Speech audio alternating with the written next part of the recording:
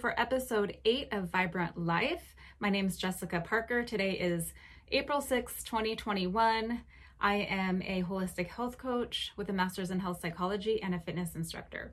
So today we're going to talk about blood sugar and insulin, and we're also going to chat about how that relates to keto. I will say really quick, I have a group for women, Keto for Women, starting on next Monday, so Monday, April 12th. I will share more information about details on how you can sign up or get more info at the end of this. So first of all, I want to read a quote to you by Dr. Mark Hyman, who's a functional practitioner. And if this does not shock you, then you need to rewind it and listen again.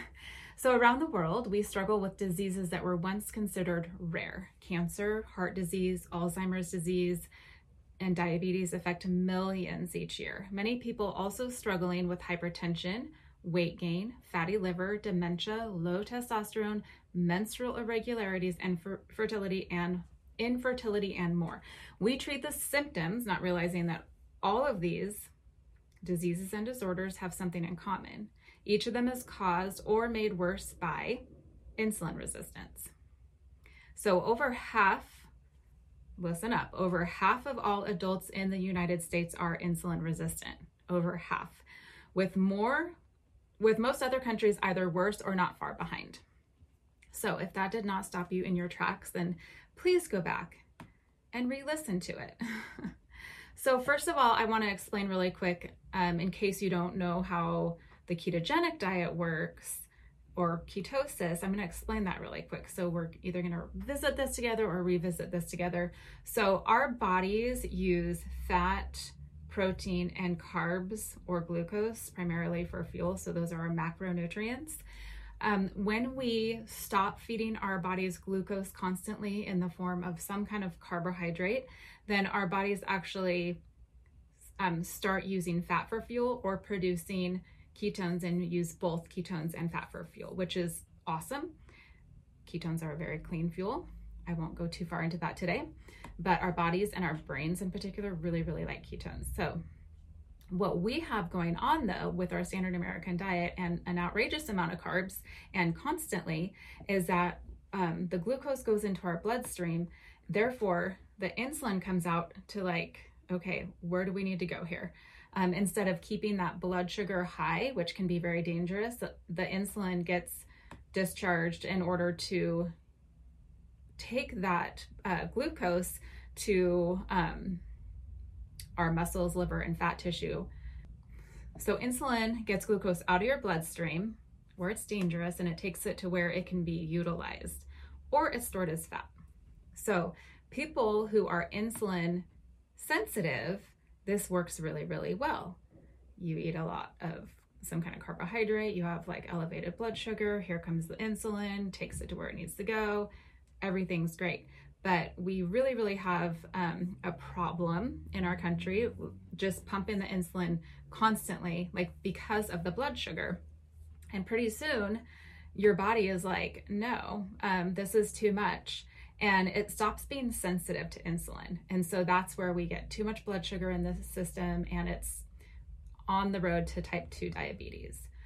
So really the thing to understand here, and it's pretty simple, is that by eating like way too many carbs, keeping the glucose going into our system, the blood sugar high, and then causing confusion with the insulin and causing insulin resistance, we are creating a situation of total dysfunction. And as I read before, it really messes with so many things. It causes inflammation up the yin yang, cancer, heart disease, Alzheimer's, Alzheimer's is said to be like a type 3 diabetes nowadays, if you haven't heard that.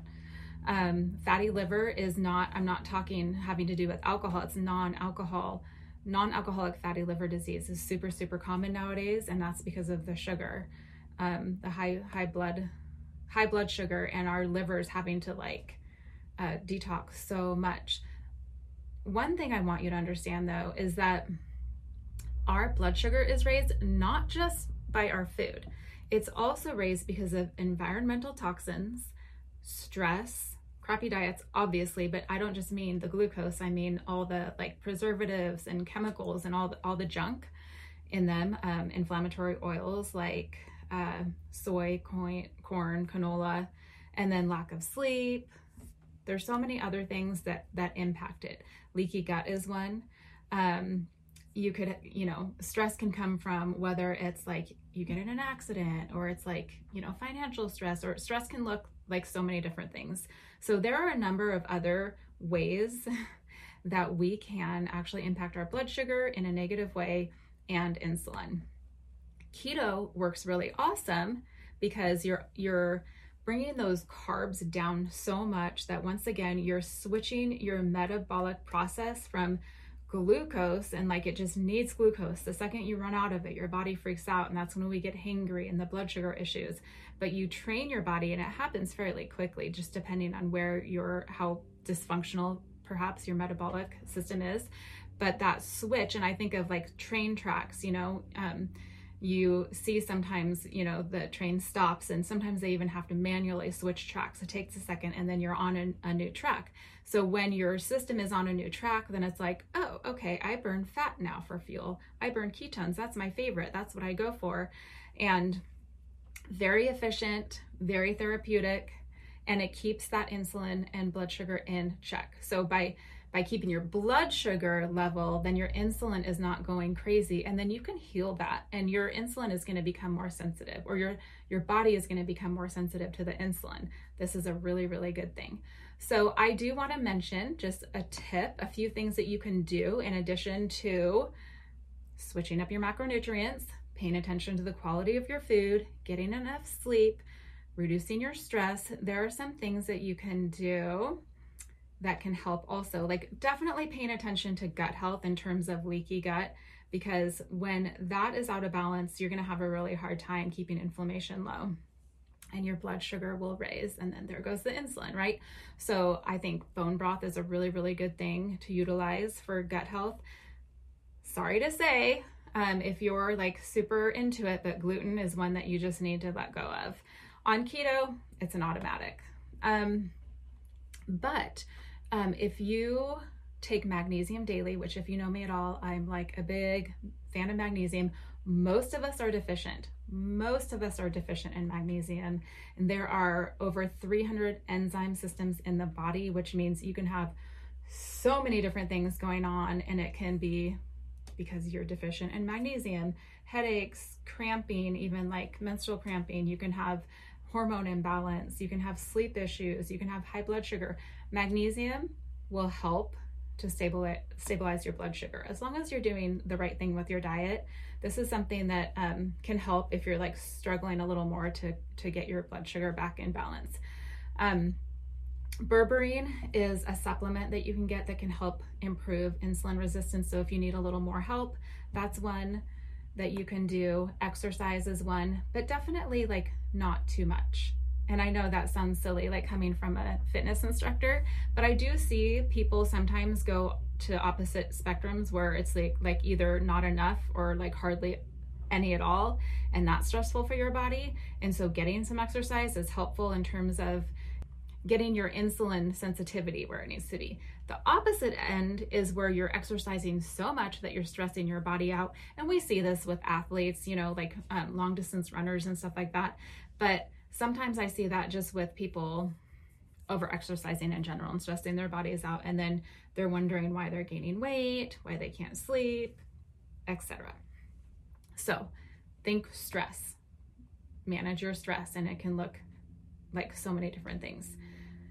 And then the last thing I will say is environmental toxins. This is another one. I think people kind of roll their eyes like, whatever, but seriously, like your laundry detergent, the makeup and skincare and hair products that you use, all sorts of things, all of these things, people think it's just a little bit here and it's a little bit there, but it adds up. And again, back to the liver, our livers are like the main organ that's detoxing, and we're constantly inundating our livers, and then they basically essentially get clogged. It's just like you think of your car, and like your air filter or oil filter, and you're putting all this crap in it constantly, and you're like, well, it's just a little bit here and a little bit there, but not if you're the liver.